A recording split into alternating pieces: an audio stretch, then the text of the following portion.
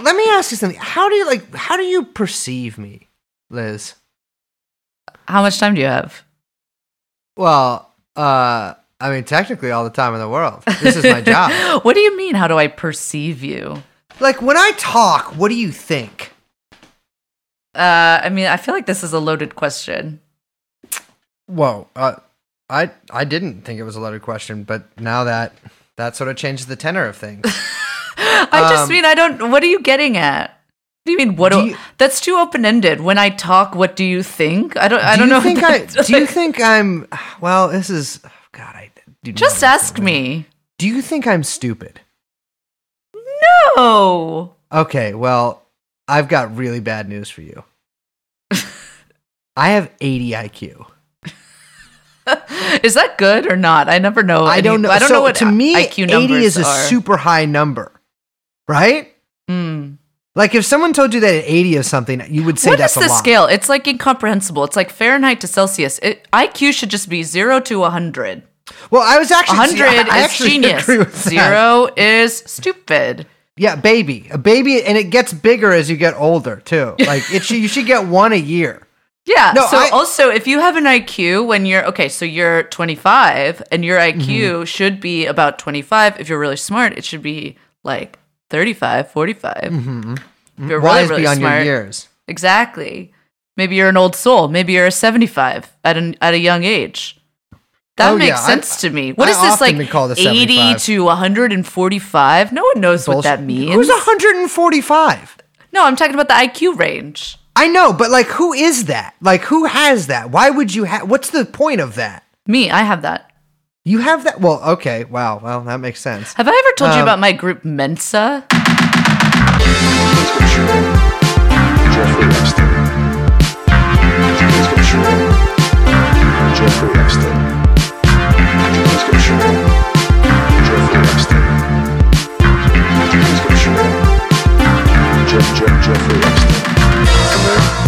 Come here. Jeffrey Epstein. Liz, would What? you snitch on me? No, never. Of course not. Oh my God. So when people draw in their breath like that, instead of just being no, because I feel like we could have just had that was like a 3-second beat. You could have. Do you know what it was? Is that I had tabbed over into my email because I saw I had an email. From the FBI. You're tabbing over during the introduction, Liz?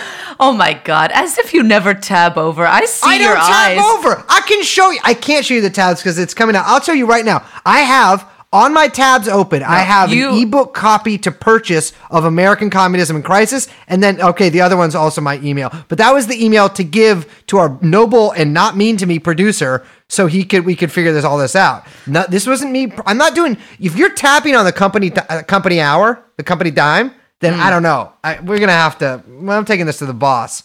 First of all, I'm the boss. Second of all, welcome to Tronon. Hello. My name is Liz. My name's Brace, but not if she's the boss. Because if she is, then my bad. We're joined by our producer, Young Chomsky. He's going to nod or shake his head. You can shake your head if it's no. He's just not. Okay, he's nodding now. Okay, I'm really sorry, Liz. Please. I was just kidding. I was just horsing around with you. All right. Well, good. We have a hell of an episode in front of us today. We do. This was a fun one. And a topic that I think we kind of get into it in the interview, but a time period that is, I think, greatly misunderstood in the popular imagination. Absolutely. Particularly when it comes to the activities of the Communist Party and the government. Absolutely. I think that this is especially in times like these when I mean, we touch on this a lot in certain points of the interview. In times like these when there is this sort of this sense and this reality in some sense of heightened repression of people for whatever reason, it's really good to like not view this as like an aberration or something that's like, you know, crazy that's happening for the first time or whatever, but to actually look at this through the lens of history, which a lot of people really do not like doing, which bothers me to no small extent. But yeah, we have with us a renowned scholar, which is always good to have. And you want to hit play, baby? Yeah, let's get into it.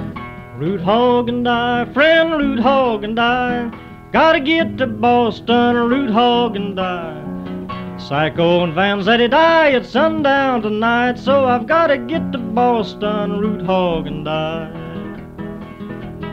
Train wheel can roll me, cushions can ride, ships on the... Well, we have with us here today, ladies and gentlemen, Aaron Leonard, an author and historian who's written a couple books in the past, Heavy Radicals, about Maoist repression. Unfortunately, not about Maoists doing the repression, about Maoists being repressed, and in the USA, and Threat of the First Magnitude, about informants. No, it is not a biography of yours truly. It is about informants who've gotten to the highest levels of organizations in the past, and he's out now with The Folk Singers and the Bureau, a book about, well, two of my greatest passions, folk music and the FBI. Aaron, how you doing? I'm doing well. Thanks for having me on. Yeah, thanks for coming. Yeah, very, very excited. Big time folk fan, and I think maybe for some of our, let's say, more hip-hop style listeners, when we talk about folk music, who are we talking about? Like in this book in particular? Yeah, I mean, the folk music more generally is academics like to debate what it is, where it comes from. I'm not a musicologist, so I'm not burdened by that. The people I'm particularly interested, well, okay, so how did this book come about? I finished two books that focused more on Maoism in the 60s and 70s, and I thought I was going to write about the FBI and the musicians of the 60s, right? Jefferson Airplane, MC5. I couldn't get the files. Actually, since then, I've gotten more files, but that's for another time. But in the course of researching this, I read this book by Sean Wilentz, Bob Dylan's America. And he talked about Woody Guthrie. You know, I kind of knew Woody Guthrie, this land is your land, I ain't got no home. I didn't know his political background. I knew he was kind of left and progressive, man of the people. But Wilentz basically alluded to the fact that he was very close to the Communist Party. So I sent off for Guthrie's FBI file, and sure enough, you know, they had it. And I started reading it, and it was very interesting. And then it occurred to me, well, if Woody had a file, Pete Seeger, well, I knew he had a file, but I never actually looked at it. So I looked at it. And then there were other people like Alan Lomax, who was this song collector, ethnomusicologist. I got his file. Then I got Sis Cunningham, this out of Oklahoma, who was part of this group, the Almanac Singers. She started Broadside magazine that introduced the world to Bob Dylan's song. I got her file. And it quickly became apparent that everybody who was in the folk movement of the 40s and 50s who had any kind of relationship to the Communist Party, including Burl Ives, Sam the Snowman from Rudolph the Red-Nosed Reindeer, they had an FBI file. So I said, well, you know, there's a book here, and I can understand it. And at the same time, I had started to be interested in how the Communist Party was basically suppressed in the period 47 to 56. So there you go. Yeah, I think there's sort of two converging kind of timelines here in the book. I mean, that's certainly what I noticed, is that you kind of go through the history of the Communist Party from maybe the late 30s to the 50s, and then you also concurrently was the folk music movement, which they sort of both like really rose up. I mean, specifically this brand of folk music. They both sort of like came into prominence and were very popular around the same time, and then sort of would both, let's say, drain in popularity. I mean, of course, folk music did continue, but mostly with different artists in the 50s and 60s. And it's really interesting to see sort of the interplay between the two, because I grew up too knowing that, like, you know, Pete Seeger's like this lefty. You know, he played at Barack Obama's inauguration, man. You know, he's a big progressive, and like you said, you know, with this land is your land, that kind of stuff. But it becomes apparent, especially reading this. I did not know like how exactly involved they were. I knew that, like, I just read a book about, we were talking about earlier about a communist summer camp. They talked about Pete Seeger coming up there with Paul Robeson, but I didn't know that like Seeger played that famous Peekskills concert with Robeson or anything like that.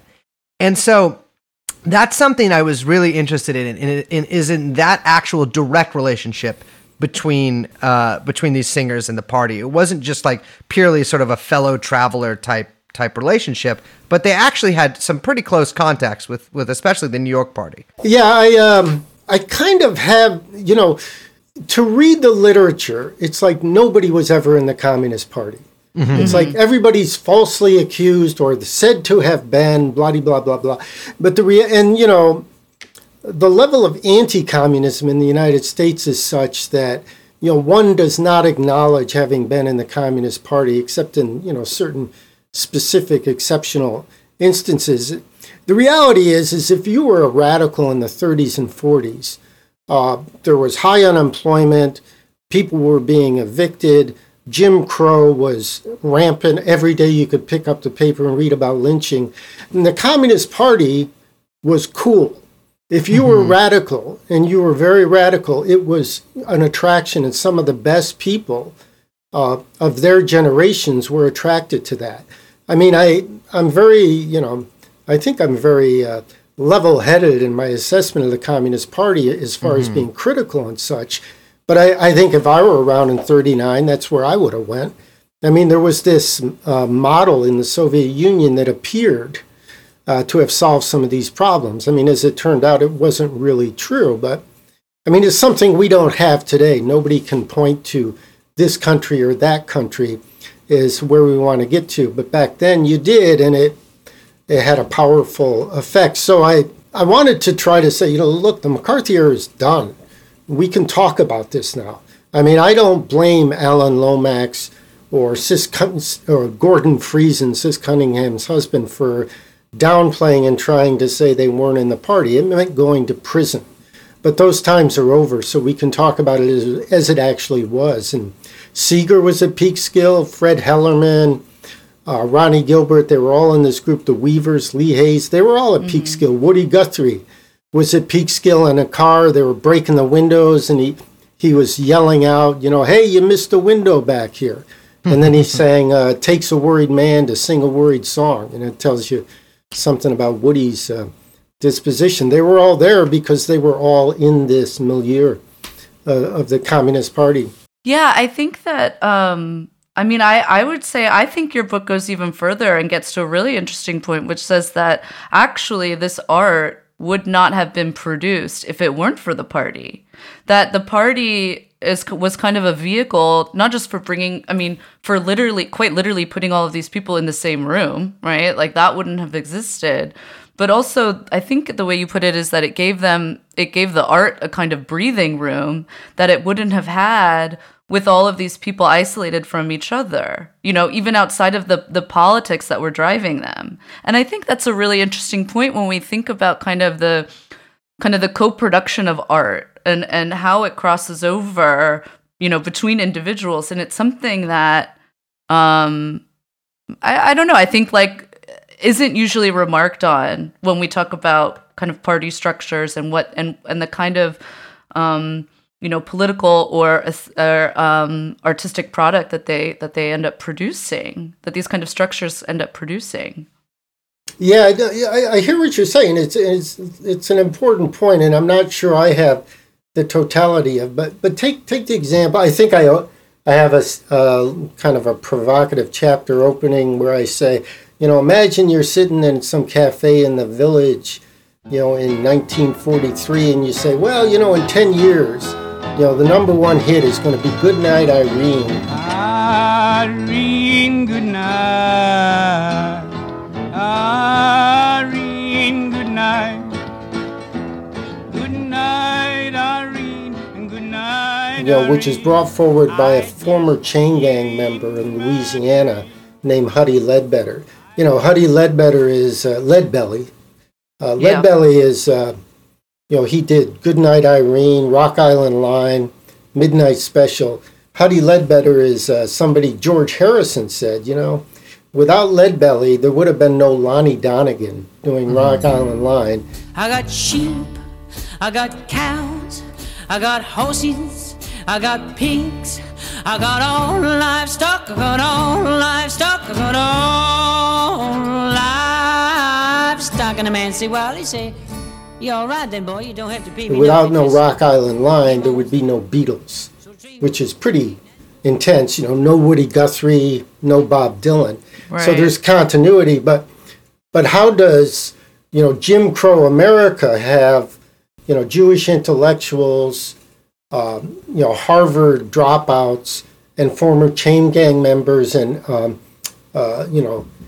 Josh White, who came out of a religious South Carolina? How do you get all those people in the same room, let alone making the same music? This society did not want that. And in many ways, it still resists, that kind of stuff. So there was this organization that could do that, and it's troubling because the organization was so fraught. Right. Boy, if it was cool, if it didn't have all these crazy problems, but it's like it was able to take things further because of the cool part of it. Yeah, what in particular, like, do you think it was? I mean, you say it's cool, like, which I fully agree with. I mean, I think that if you were a happening person in the 1930s and you didn't belong to the Communist Party, you were probably locked in prison or in a mental institution. But which many of these people ended up being locked in one or the other anyway, so perhaps not the greatest point. But what do you think it was that like sort of drove these people not only to the party, but to like create these things alongside the party? I mean, this felt like, and it's because it's not just in music. It was in art, and it was in writing and all this stuff too. I mean, famously, you had Hemingway and sort of that like, certainly not as connected to the party as the people mentioned in this book, but you had this sort of whole generation of writers who, if not members of the party, but most of them weren't, were very like worked sort of closely alongside either its front organizations or especially in relation to Spain, sort of like Red Aid organizations for Spain. What do you think it was that like drove all of these different people and, really great, like seminal American artists to work for these ideals and stuff? Because we still have like pain and suffering and hunger and all this stuff, but there isn't this same sort of sense of like social duty and onward progress. Yeah, it's. I think it goes back to what I said earlier. Is it seemed like there was a solution, and I guess that's part of the problem of living in the current world. I mean, I know for myself, I'm an old radical leftist who's kind of come to the point of not quite figuring out how one would create a better world. I know it's needed. I mean, the best I can come up with is, we all really need to push as far as we can toward whatever, and hopefully, we'll be able to look over the horizon and see what's needed. But I think they saw over the horizon. I think they were mistaken, but hey, that's life. I think Mao once said to W.E. Du Bois, this is a famous quote. He said, I've made so many mistakes. And Mao said, well, you never made this mistake of giving up, right? So I think that's where we are. We can't give up, but what the answer are elusive. And then the other thing is, because as you were speaking, you were making me think, artists are different. I mean, I didn't used to think this. I had this whole Marxist thing about, we're all blah, blah, blah. We can fundamentally be the same. Paintbrush workers. Yeah, Right. Artists look at the world different. I have an artist friend. I'll be walking along and I'll be 2 blocks ahead and they'll be staring at a flower, because they're seeing something I don't see. And at their best, they see into the future. I think these folks discovering this folk music felt they had discovered something, and they certainly had. I mean, they discovered humanity's legacy of passing these wonderful songs and fine-tuning them and smoothing them and then passing them on, and a lot of them are still with us. It'd be a good discussion to have. What are the roots that exist now? But I think they thought. I mean, there's a quote from Sis Cunningham. She went to this. I think it's this school in Mena, Arkansas, when she was in her early 20s, and she was reading Das Kapital, and the sense of community at the school was such she felt like, there's a whole new world that I was being introduced to, which, that's cool, but it's got to be real, otherwise it's just religion, right? Yeah, or I mean, we saw people intentionally try to create that whole new world on a small scale in the 60s and 70s, and really today, but just not in such like a vulgar commune form or whatever. Yeah. I think too, like, just to stress this point to our listeners who, haven't read the book, that we're not just talking about artists who are just making art on their own. I mean, it did have, explicit political aims as well, which is a big part of the story too. Yeah, I mean, I just had a class today, and I played this Woody Guthrie song. I forget the name of the Russian sniper woman, but Woody wrote this. Pavlichenko. Yeah, he wrote a song, fell by your gun, 300 Nazis fell by your gun. Fell by your gun, fell by your gun, 300 Nazis fell by your gun. I mean, some of this stuff is kind of awful. That song isn't all that awful, but some of it is like real agitprop.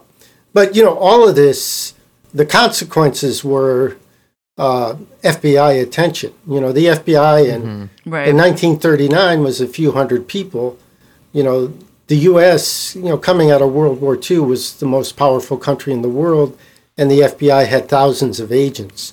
I mean, it's in keeping with an empire that you need a political police, and J. Edgar Hoover stepped up. He stepped up not on his own, but FDR gave the FBI incredible authority, and that's part of the story too.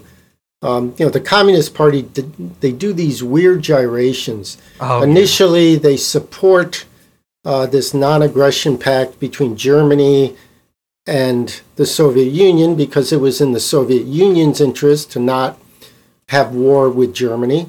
When that fell apart, when Germany invaded the Soviet Union, the USSR obviously changed its position, and the Communist Party changed its position as well. So they went from being marginalized and repressed from like 39 to 41 to being on the same side and very much accepted. So the folk singer, I mean, there was this group, the Almanac Singers, in 1941, who did a lot of anti-war music in keeping with the party's line. And there's an article in The Atlantic saying, songs like these ought to be subject to the Selective Service Act. These people ought to be in prison, in other words, for saying, conscription, mandatory conscription is bad and stuff. So the repression goes, there's a dialectic between the repression and the music. To the degree the music is stepping out and challenging the status quo. And that's actually still true. Go ahead and write a certain kind of song. See how far you get. Well, you mentioned the Dixie Chicks in the book as well. And I think that's a perfect example. I mean, look what happened to them. Yeah, exactly. The Dixie Chicks had the audacity to question the Second Iraq War. And they were taken off the radio, all of country radio. And, and they never recovered fully. I mean, they still have a career because there's a huge audience for them, but a huge swath of the public square was taken away from them. And then I gave the example more recently of Beyonce, having the audacity to conjure up the image of the Black Panthers at the Super Bowl. She's just, mercilessly attacked on Fox News and the right-wing media for that. If you push against the limits, there's going to be consequences, and it's always been true. The best music generally, isn't embraced. It's resisted, if anything, which means, I guess it means you got to kind of support your local artists, right? I mean, they can't do it all by themselves, can they? Well, you must not have heard much of the artists around San Francisco these days, brother. I'm just kidding. Now, there's some all right rock and rollers here. You talk about you mentioned there the sort of flip flopping of the party on the issue of the war, and with that the sort of singers that went with it.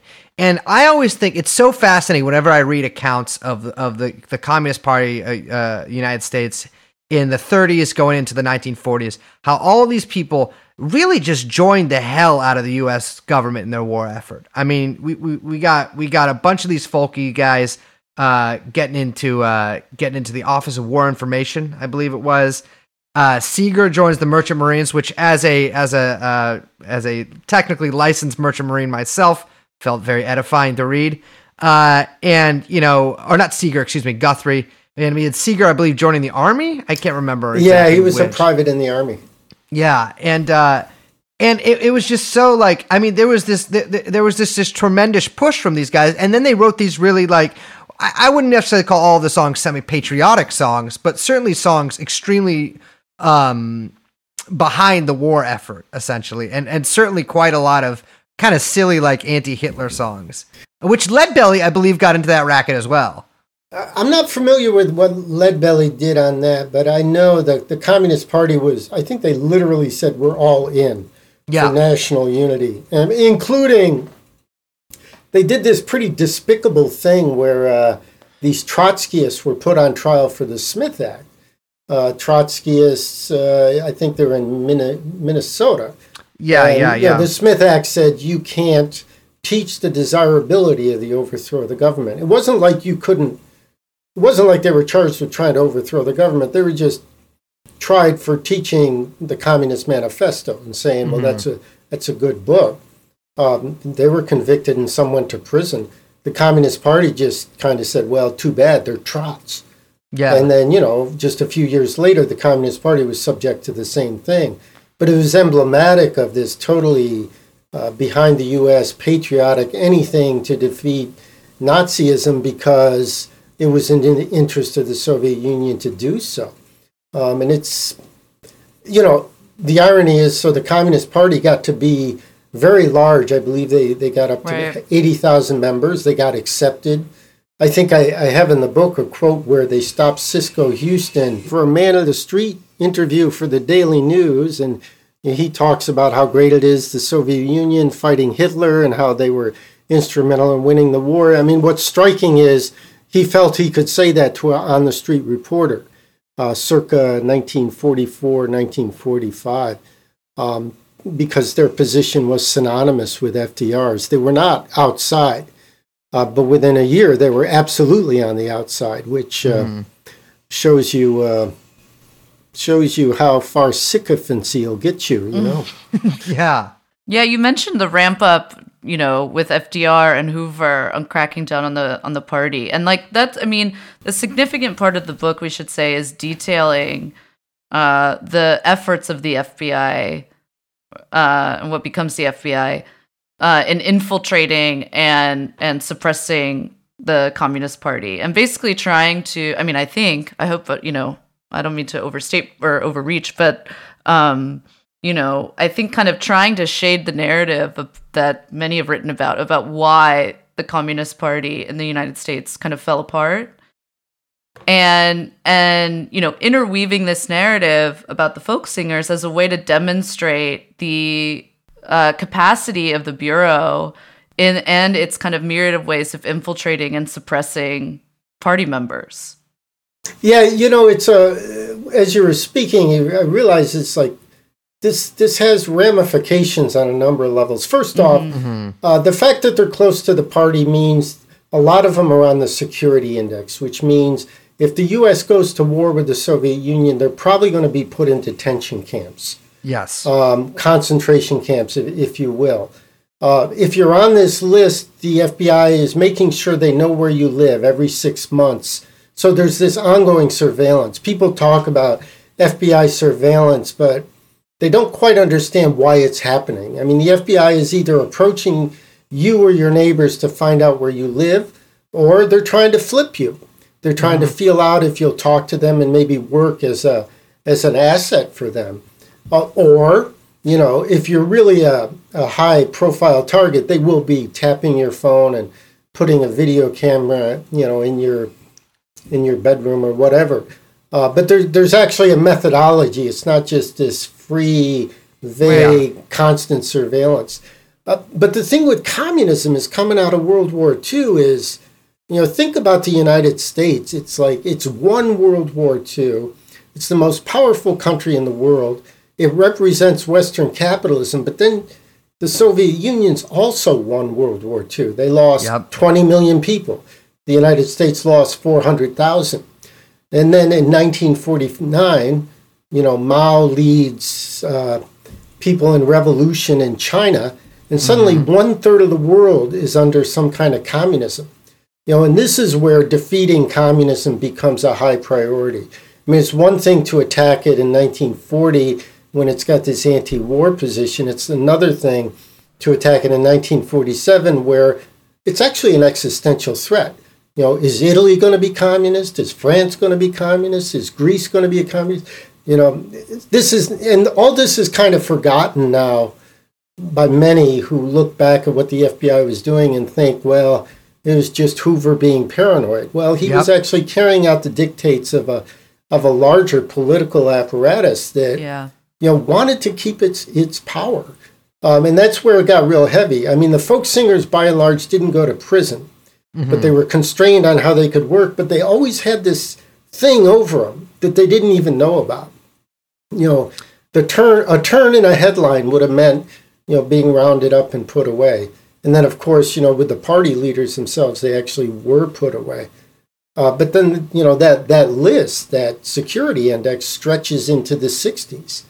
And not only on the Communist Party, but people like James Foreman, Kwame Ture, Stokely Carmichael, all these folks. I mean, the FBI is learning year in and year out, and including they get informants in place, through the 50s that are operating in the 60s. So that was part of my interest, too, because I focused a lot on the 60s. I discovered some of these informants, this guy Morris Childs in the Communist Party, but then I see his legacy goes back to like 1952. So it's kind of putting this big puzzle together. Yeah, I mean, it's a good detective story, but it's also more than that, isn't it? Yeah, absolutely. And I think too, like you said something just now about, people don't really have a real conception of how, let's say, robust the FBI programs were. And I mean, in the book, the amount of information the FBI had on even just the internal dynamics of the party and like basically where possible choke points were or what like possible arguments they could exploit or just monitoring so many internal debates is really, I mean, I don't want to say impressive, but it is almost, it certainly made an impression on me. Yeah, it gives you pause. If I can jump in, it's because there's this example. So the Communist Party in their, they launched this white chauvinism campaign around 1949. Yeah. And the famous white chauvinism campaign. Yeah, they're trying to root out racism in the party, which, probably, right? There was probably, I mean, look, I'm sure people had some raw, ignorant thinking back then. And there was probably some of that in the party, but I don't think the party was like the big site and home of white chauvinism in U.S. society. Yeah. Thank you very much. Go to fucking Mississippi, excuse me, But they try to root it out, so they have this internal purge, and hundreds of people are kicked out. Some of the offenses are for serving a black comrade a cup of coffee with a chipped cup. It was, perceived racism and stuff.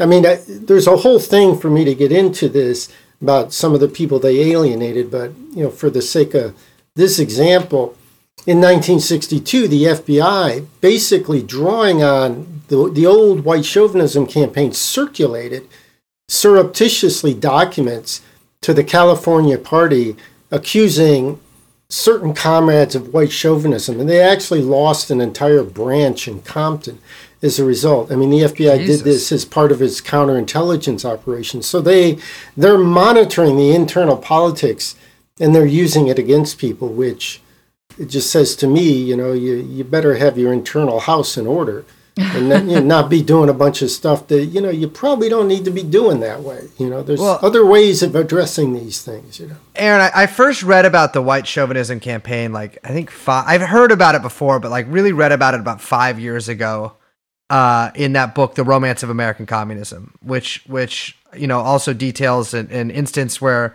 someone served watermelon to a dinner party, and that was taken as like a sort of a racial slight, which gotta say that's a very takes a lot of setting up for that. I feel like you could have just been racist regularly. I don't know, but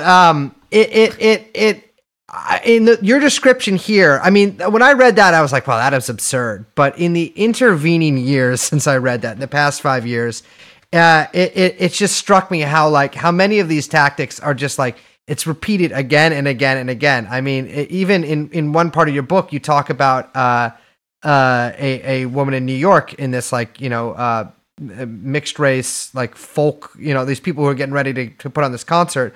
One of them is like, well, I don't think the Weavers should play because they're essentially he accuses them of doing cultural appropriation of black music. And this is, to put it in perspective, this is when the party is basically nearing the height of repression towards it. And it strikes me as sort of like very similar to a lot of the sort of squabbles you see today, where things are very bad, but people sort of just focus on this, like, I mean, these people aren't even Maoists, for God's sake. They're like, democratic socialists or whatever, but they focus on this like internal rectification. It's this like spiritual purification where, like, well, if I am able to like sort of root out all of my, nasty, instincts and thoughts or whatever like that, then I'll be able to be this sort of perfect political figure, or at least I'll be happy. Yeah, I mean, I guess the metaphor is war. I mean, you don't want your army going into battle with one platoon fighting the other. I mean, that's essentially what these purges are like. But there's this, I quote Pettis Perry, who was an African-American comrade in the Communist Party, and he gives this blustery 1950 speech. I mean, if you ever read Stalin has simple sentences with absolute declarations, and Perry says, well, some comrades think now is not the time to fight white chauvinism. We need everybody we can get. And then Paris answers his question saying, well, yes, we do need everyone we can get, but we don't need white chauvinism. We need Marxism. 6 months later, he's in prison, for violating the Smith Act. Now is not the time. Do you need to address white chauvinism? Should you tolerate it? I mean, I would argue no.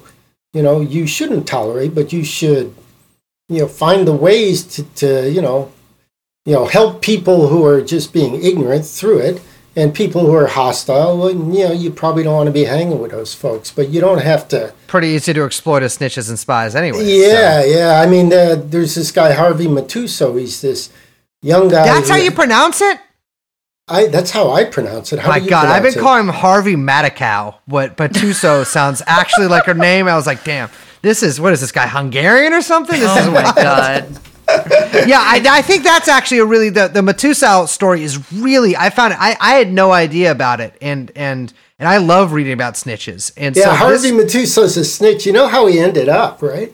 Well, first off, Harvey Matusow's a trip. He would freelance as a clown. So there's a red flag for you right there. I mean, Liz, do not listen to him. Liz used to do that. Liz used to do that. Do not listen to him, Liz. Do not. He only listen means to for guys. Clowns, and he ended up later in life converting to Mormonism. Now that's the real red flag. But so Matusow gets out of the army. He starts working with the party. He hangs around people's songs. He's instrumental in literature distribution. He wins a contest selling the most daily worker subscriptions, and he wins an all-expense-paid trip to Puerto Rico, right? So the Communist Party has these gimmicks, but... I mean, I'll be honest, I wish parties today still had those. I had to just go to the convention. So, he's an up-and-comer, and he's got a certain position of respect, but it seems like the subscriptions probably is bullshit. He might have paid for them himself. But what happens is he's dating a woman in Harlem who works for the Amsterdam News, African-American woman, and he is caught up in the white chauvinism campaign because he has a day job of being a bill collector. So it said, look, you are oppressing black and Puerto Rican people by collecting bills. I mean, it's not a good job to have, and I don't recommend anybody get it, but this was what was used against Matusow, and it totally alienates him, to the point where he approaches the FBI to become an informant, which he does for a year. And then he's kicked out of the party because they become suspicious of him. And he goes on to testify in front of Congress, where he names Woody Guthrie, Pete Seeger, Lee Hayes, Ronnie Gilbert, Fred Hellerman, Brownie McGee, everybody associated with the folk singers. And the minute your name goes on record in HUAC, they're taking notes and following up. If they don't have a file, it's going to be open, and they're going to pursue you. And once a file is open, it's very, very rare for that file to close. Well, it certainly never disappears, which is why I have a book. Files still exist. But so that's what Matusow does. He ends up, because he's a very peculiar character, he ends up having a moment of clarity. He regrets what he does. He writes a book, basically taking it all back. But, look, some things in life you can't undo. Matusow's legacy is he made life hell for... Pete Seeger spent almost 10 years facing prison because of Harvey Matusow. So I did find it don't do interesting. that, don't do those kind of things. It's not good. No matter how mad you are, I think snitching is sort of like it's one of the lowest things you can do. And Yeah. I've done a lot of low things, but that is, Christ, especially on people they sent you to Puerto Rico, for God's sake. Someone sends me to Puerto Rico, I'm in the party for life. I'll tell you that. Well, the thing with Matusow snitching, just for me to be very specific, these people weren't doing anything wrong. They were living their lives and they were politically associated. So for him to get up there and essentially brand them as some kind of criminals, that's actually the thing he shouldn't have done. So You gotta go down and join the union.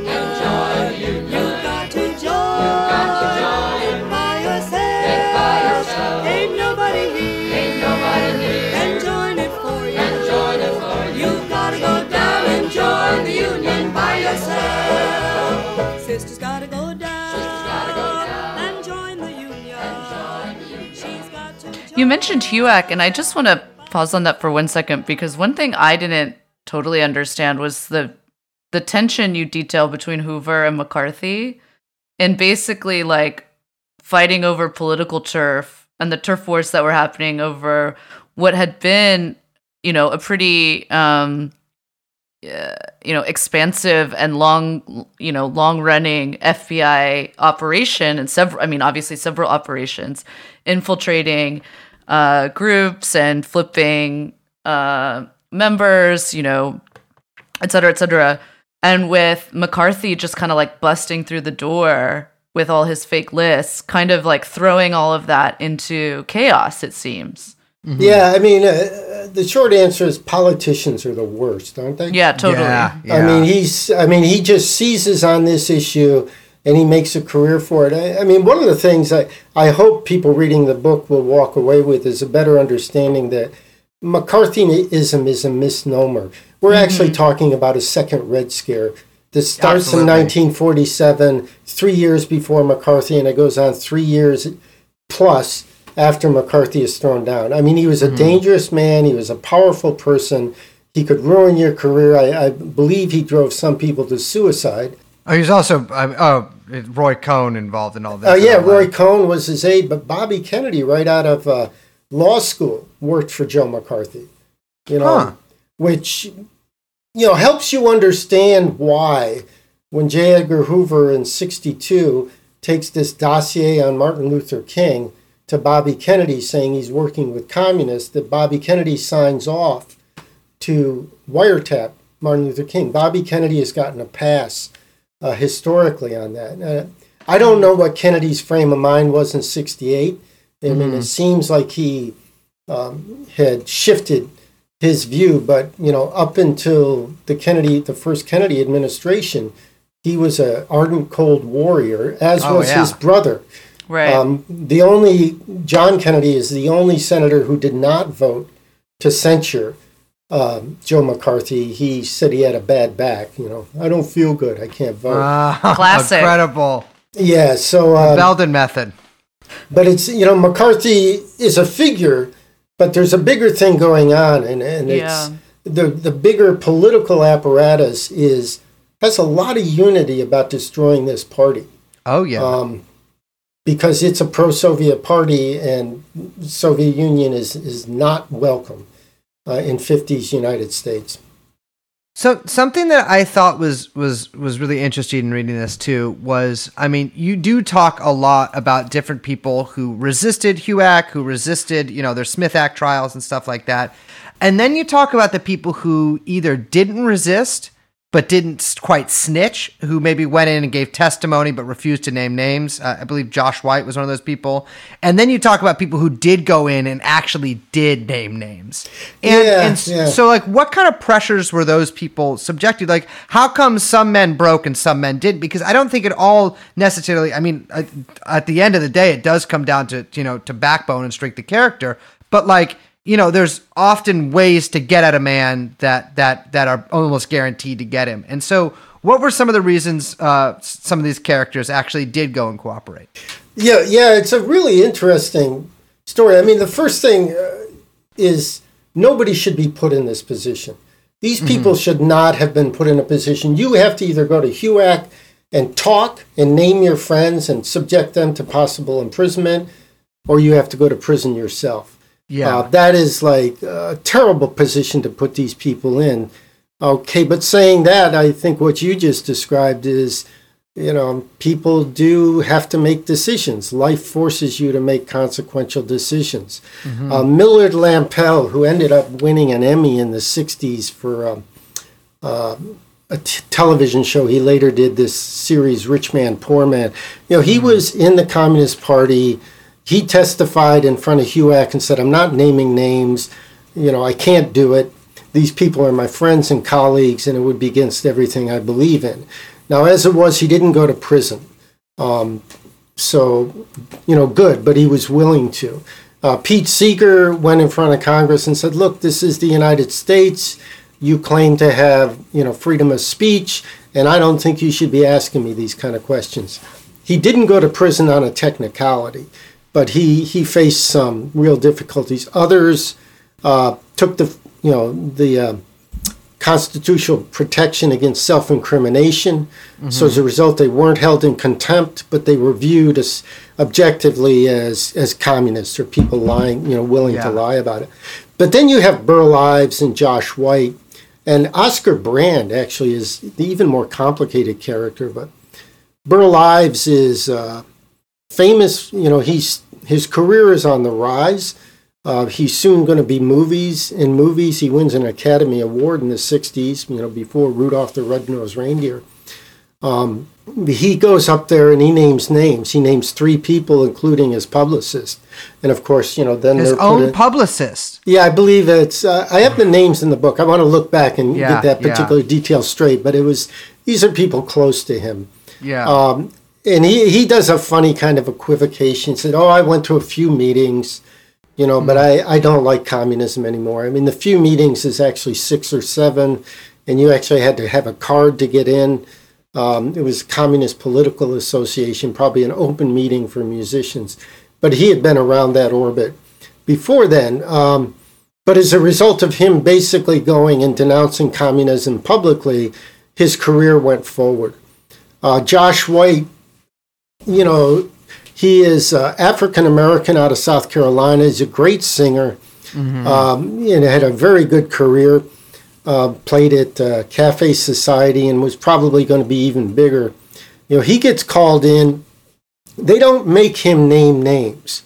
And it's probably a peculiarity of the way Congress was dealing with African-Americans. If you read the testimony, some of it's really sickening how paternal it is, but I think in some of the stuff you included, that I think they call him boy a few times and stuff like that. What do the Negro boys think about what Paul Robeson say? Yeah, these are men. Some men who'd served in World War II. He goes in there. They don't ask him to name names. He says the communists, they use me as a sucker. I don't want to have anything to do with them, but I'm still for black rights. So he tries to, offset one for the other, and I make the point that Congress doesn't care about what he thinks about, the freedom and equality of black people. They just wanted him to prostrate himself. But his career is still kind of upended. And then I found this thing in his file that was really peculiar. After he testifies, he's still going to the FBI, trying to get off of their radar. He's talking to them, and he's basically, as near as I can tell, he's just telling stories, making it sound like something other than it is. But there's this thing in his file, this report, saying that two NYP detectives had searched the house of a woman who committed suicide, and they found Josh White's name in it. And they were blackmailing Josh White, who was making thousands of dollars, in clubs in Las Vegas. And they were extorting him. I don't know a lot of the other details of this story, but it sounds like he's being blackmailed, which said to me, maybe he was being blackmailed before when he went there. I mean, I don't have proof of that, but I do have proof that, Josh White had this notion of blackmail in mind, which says something, and, I say some things about Burl Ives, which I won't go into here, but there's more operating behind the scenes than just narrow careerism. They're morally compromised, but a lot of pressure is coming down on them. And then Oscar Brand is a radio figure. He was on the radio in New York for 60 years. He had a folk show. Everybody in the world was on it. And, if you read Oscar Brand's New York Times obituary, it says he was never called in front of HUAC. And I actually discovered that's not true. He was called, and he recalls himself in his 1962 biography that he talked to somebody, that he kind of dodged a bullet. But he also, in the NYU Tamiment Library, there's the files of this former, this Red Channels, this booklet of people who shouldn't be allowed to perform on radio and in film. And they've got the background files, and they've got Oscar Brand writing to them saying, get me off this list. I hate communism. So he negotiated. So, Oscar Brand is like, fortunately, he didn't have to publicly go and name names. But, his story is a little more complicated than he characterized it as being blacklisted by the left and the right. But he stayed on the radio forever. And sure, that's good. I'm glad he stayed on the radio. But I don't think it's quite the way he said it played out.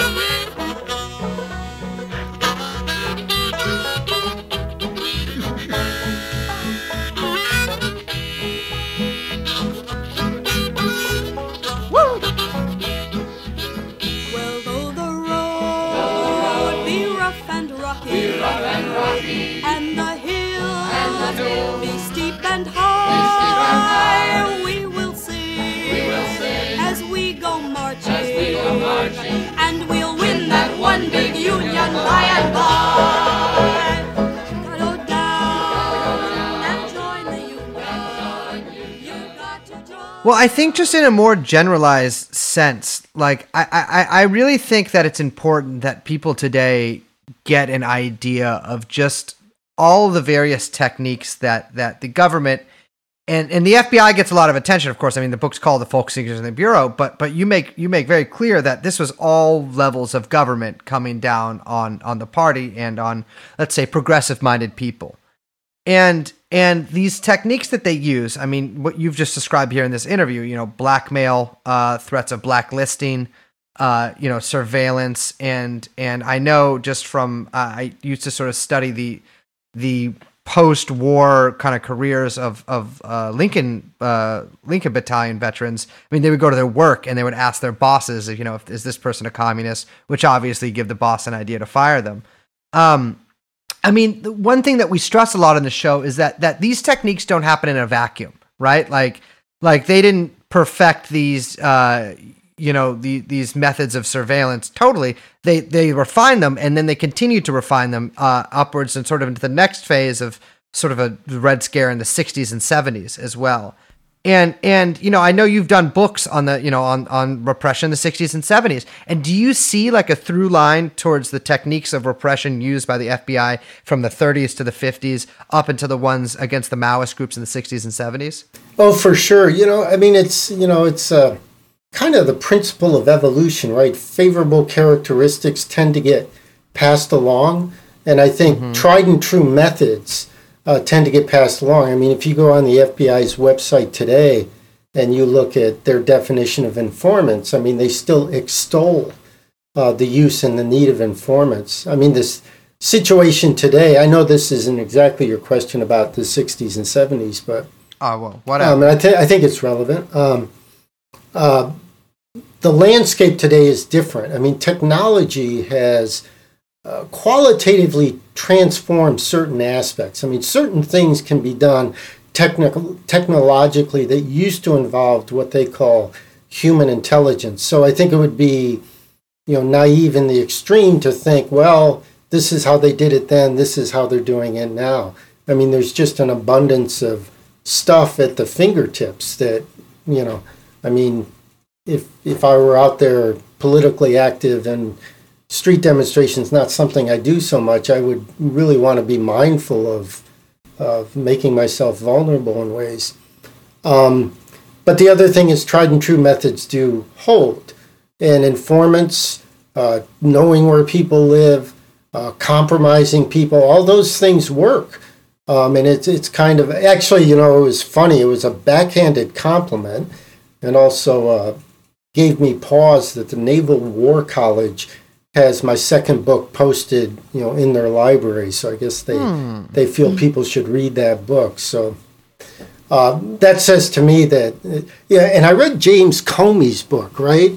And I was actually struck by the brave man. Yeah, well, I was struck by the fact that Comey actually doesn't understand the agency he headed. I mean, he has these really trite characterizations of Hoover's FBI, which, whoever's saying Hoover's FBI, I tend to think they're probably not looking at the FBI that Hoover led. I mean, he was good at his job, but he was actually part of an organization. I mean, sure, there was a certain cult to the individual and stuff, but the people around him were very loyal and they were very sophisticated. And yeah, a lot of this stuff did get put into the 60s and 70s, and it had a very detrimental effect. And I think a lot of these things are going to be challenges for people striving for social justice today. I don't take a side on these things, but I really don't want people to be victimized who don't deserve to be victimized from these things. Well, I think like a good coda to this is talking about, as you mentioned in the book, there have been lots of books written and lots of studies done internally, externally, on why the Communist Party, the United States, which, as you rightly point out, I mean, what it had after the war, I mean, it had like 100,000 members. I mean, it was quite large and was headed towards being quite large, but it pretty much just fell apart through the ensuing decades. And, a lot of the popular narrative around that, not incorrectly, is about a lot of the internal politics and dynamics, as well as kind of what happens to the party after, Khrushchev's famous speech denouncing Stalinism and moving the Soviet Union in a different direction, and the split that causes in the CP USA. But, I think the important intervention of your work is really documenting all the ways in which the Bureau shaped a lot of these internal things and exploited them, as we were saying. And I think it's in a previous book where you detail some of this, where I think you talk about how, forgive me if I'm getting this incorrect, but, they would create even like shadow parties, like fronts basically, or like fake ML organizations in order to disrupt kind of internal dynamics within the party. Is that correct? Yeah, that's correct, because they'd actually studied this stuff so clearly. When the Soviet Union and China had a falling out, they created a phony Maoist group to try to disrupt the pro-Soviet group. They said, oh, you've got secret Maoists in your group, and people were kicked out. But I wanted to step back because one of the discoveries is, the Communist Party, on the one hand, I think when Khrushchev denounced Stalin, that was the end of it. Right. People had hung on, and they justified everything, but then suddenly you had Khrushchev admitting, look, a lot of people were killed who shouldn't have been killed. A lot of people were put in prison who shouldn't have been put in prison. There was a purge of the military at the cusp of World War II, and that shouldn't have happened. I mean, and this was just basically saying, ripping the veil off the Wizard of Oz, and it disenchanted, split the party to smithereens. But up to that point, they had held it together, even though they went from 80,000 probably to 20,000. But in that time, they had their top leadership put in prison for 5 Yeah. years under the Smith Act. And then they had succeeding waves of these Smith Act trials of their secondary leadership being put in prison. I mean, it was like an assault unlike nothing that's ever happened in this country. I mean, I make a point. I lived in New York during Rudy Giuliani's tenure. And Giuliani, at one point, he talked about these preemptive arrests he made and some of the audacious things he did. And he says, well, you know, we do these things and we'll sort it out later. And it occurred to me, you know, in the context of Donald Trump, you know, the media is all like, oh, he's destroying norms. And you know, it's kind of one thing they're talking about something else. But on another level, it occurred to me that the norms in U.S. society, the Bill of Rights, freedom of speech, freedom of assembly, all these, you know, sacred rights are norms that routinely get upended and put aside to the point where the norms get put aside. So we live under this illusion of a certain level of freedom. And I think what you saw with the Communist Party, which is not, you know, organizing for armed insurrection. It's organizing to be basically like a Euro-communist party in the 50s. Proto-Euro-communist. Yeah, exactly, because it's not Europe, right? Yeah. Well, and they'd follow the line, of course, of Fosterite deviationism that long, and then, of course, that led them to where they were, exactly. even if they rejected it. But they weren't out to overthrow the government. They weren't revolutionary, but yet they were totally brought to heel. I mean, they were made illegal technically, but it didn't really hold because it contradicted an earlier law. But they were de facto illegal. And they could operate somewhat publicly, and they sent a huge swath of their organization underground. But all of this was done without, I think we were talking about this earlier, fascism was never declared. It was never Hitlerite fascism, which is the specter that they raised up.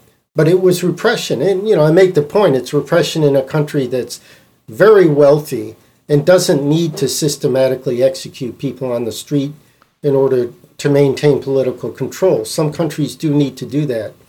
Dominican Republic under Trujillo, for example. Maybe the United States will descend down to that at some point, you know, and there is certainly political violence, but they didn't need to operate quite on that level, but repression is repression. In terms of what it's attempting to accomplish, which is to protect the status quo and you know, minimize, weaken, or neutralize anything that would attempt to thwart that. Yeah, I want to pinpoint something you just said about, you know, it never being like Hitlerized or it never being, you know, fascism never coming to America. And I think what you said about how norms, you know, these kind of norms that we cling to is that the thing is, you know, and that you point out is that all of these norms as we know them now are historically contingent, right? And have been shaped and changed. And yet we don't look at them in that way, right? We don't have this sort of like kind of more robust or larger scale understanding of them and how have they've shifted. And so we just see this kind of like one static point in the present of what that norm is, right? And it being violated.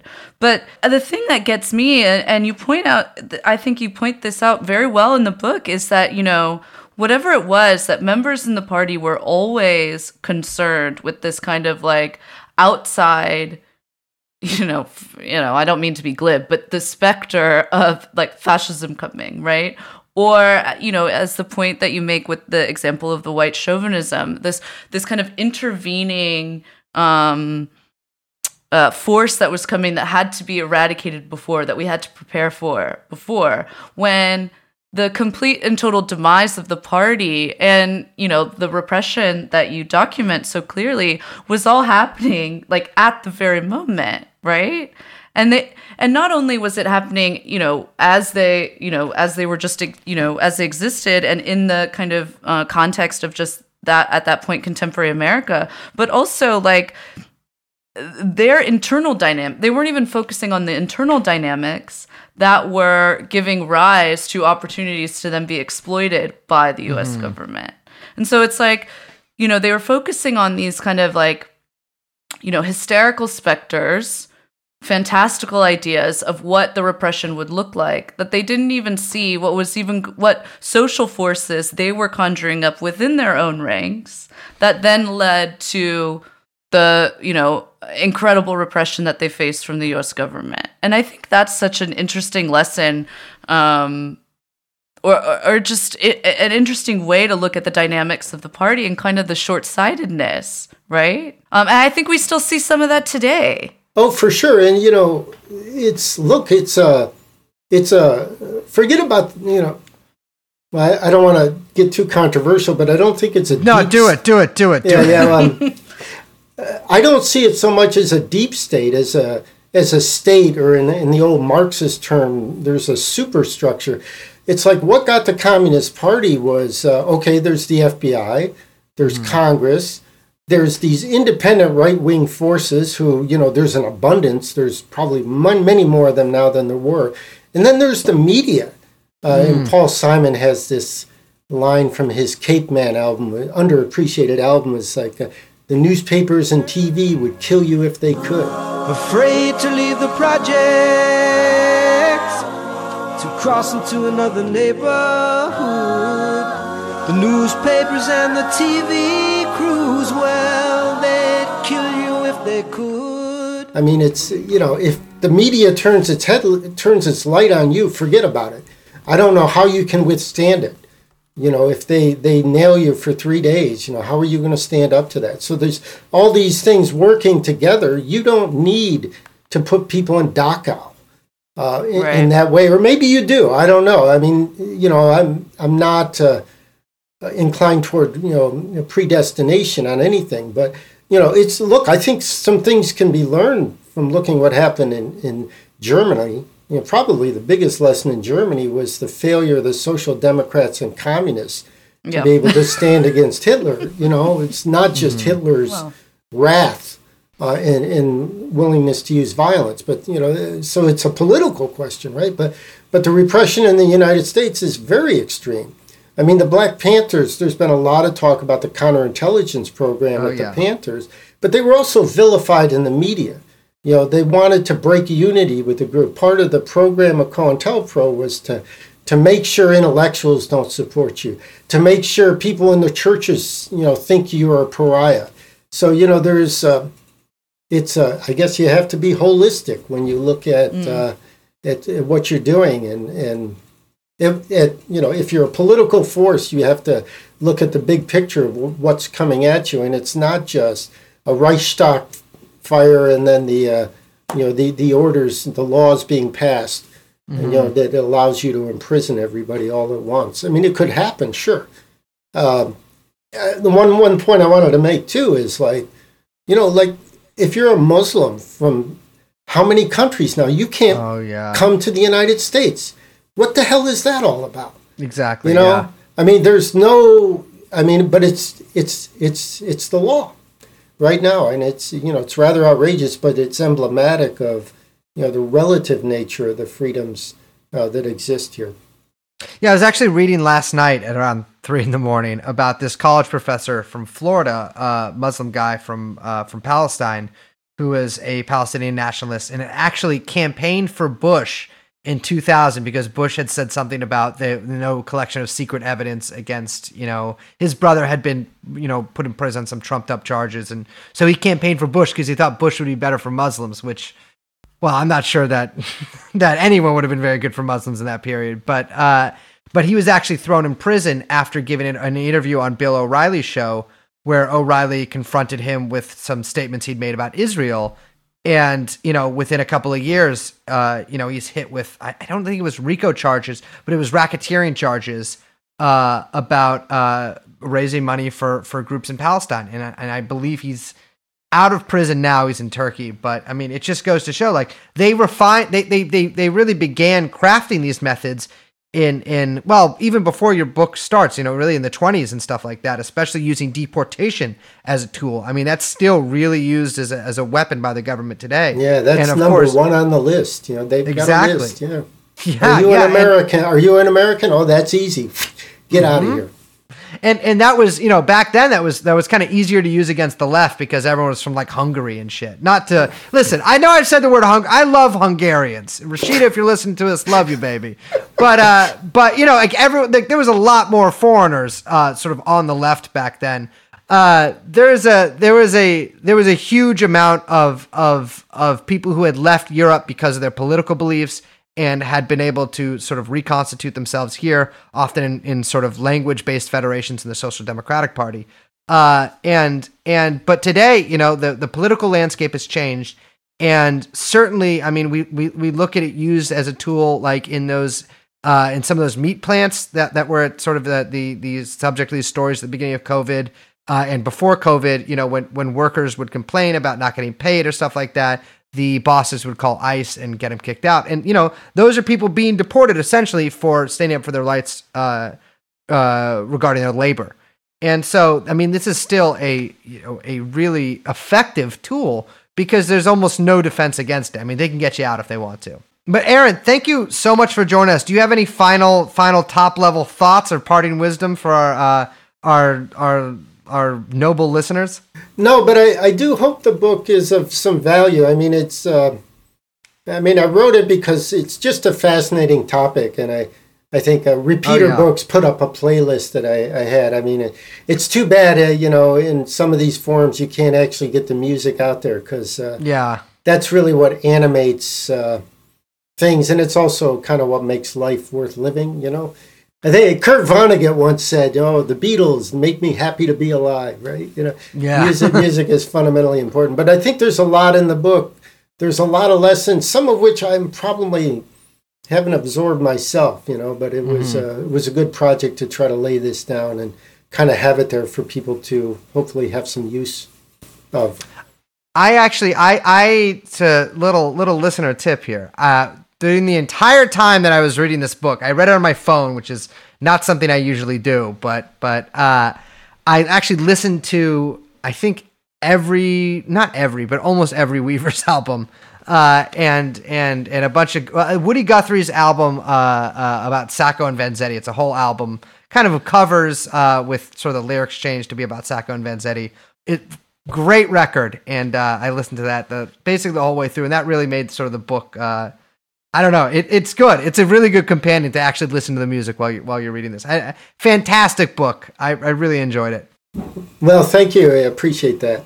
Well, all right, Aaron. Thank you for joining us, and we'll see you at the the Gas Lamp Cafe? What do they used to call that place? Yeah, I'll listen. I'll be wearing one of those like kind of half berets, half cabbie hats people used to wear, and talking in a much heavier Jewish accent than the one I have now. I think it's Gaslight, right? Gaslight, yeah. It's good talking to both of you. Thanks. Thank you.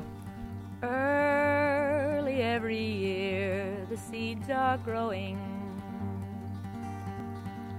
Unseen, unheard, they lie beneath the ground. Would you know until their leaves are showing that with weeds all your garden will abound?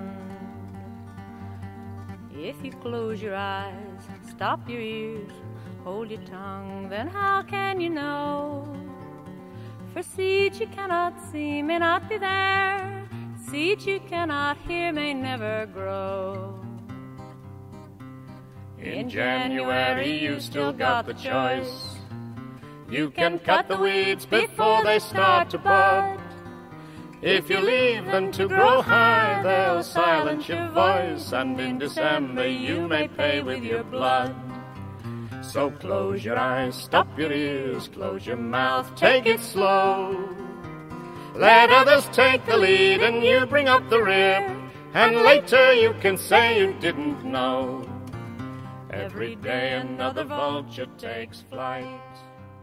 There's another danger born every morning. I could be a folkie. What do you mean? Do you play any instruments? Yeah, I've put out 7 records. I know, but I kind of forget what you did on them. I thought you just kind of you just sang. I thought I sang on I sang on all of them, but I sang on the first 3, and then first 3, and then I put out 6 records. I sang on the first 3, and then I played bass on the last 2, and then there's an unreleased. Bass. unreleased record with me and a couple of the big boy rockers that is, well, I play a couple of instruments on that. None of them very well. You know, if you want to be a folkie, you know what you should take up? I always found this very charming. One of those like one-man band situations. You found those I found those incredibly obnoxious. There used to be a guy who played in front of Makeout Room. Oh, Is I don't this like what that. girls- I feel like the only Yeah. time you like encounter them is like, you know, down a dark subway, you know, hallway Yeah, meandering yeah. through, and then you see the man and the one-man band, and it's probably like two cats sitting on another rat with like a dog. Well, there used doing to a be juggling act. So the thing that Liz is referencing here, you listeners might be like, that is absurd. There's no way that those disparate sorts of animals could come together in perfect peace and harmony. But there was a guy in San Francisco, who had Cat sitting on the next rat. to him, Or rat on the cat on the dog. cat on the dog and a rat on the cat. Yeah, rat on the cat on the dog. Do you know what happened to him? Oh no, what? He got run out of town because people thought the animals were drugged. Like, people kicked him out of San Francisco. They weren't drugged. I saw those animals. What do you mean you got kicked out of San Francisco? What, you got excommunicated? Like, what do you People mean? Like, ran what? him There's out no of town. wall. I don't know. People ran him out of town. That's just like, look it up. Cat, rat, dog guy ran out of San Francisco. It's incredible. You know, the dog city. techies, no shame. No shame. Absolutely First, no they shame. came for cat, cat, dog guy, and I said nothing. Yeah. And then, well, I actually did. I actually raised a pretty big stink over there. Well, someone has to speak. Cat, rat, dog is the language of the unheard. There we go. Said by Angela Davis. All right. Well, let's wrap this up like a nice little Christmas. But you know what's funny? Not to give a little spoiler alert, but this is True and On Music Week. Is it? Yeah. Oh, yes. I just realized. Okay. That's right. We are interviewing Kanye motherfucking West on Friday. Yeah, presidential he's not really a presidential candidate. He forgot. I don't think he forgot. I think he just never did it. 100% he forgot. Like, he Did was he get on the actually ballot anywhere? in like a couple places, I think. But If like Kanye is in the ballot on your state, you have a moral duty to vote for Kanye West. 100%, this podcast with no equivocation endorses Kanye West. 100%. I Yeah. mean, it's without a doubt. You see him. That was a pretty weak stream, but did you see him piss on the Oscar or Grammy, whatever the Yeah, music one is? I don't look at that kind of thing because I'm not a pervert. Well, they didn't. Okay, well, we'll talk about this after because I'll just show it to you after. I shouldn't have. I guess you probably won't look at it now. But anyways, yeah, I personally will be writing Kanye West in. Yeah, absolutely. Well, let us end this, and so I can go off and work on my beats some more. Oh, great. All right. Well, I'm Liz. What if I became a beats guy? Like, what if I was a guy like, Liz, wait, can you come over? I gotta show you my beats. You never know guys like, I knew beats guys. No. Yeah, I see someone here knows a beats guy.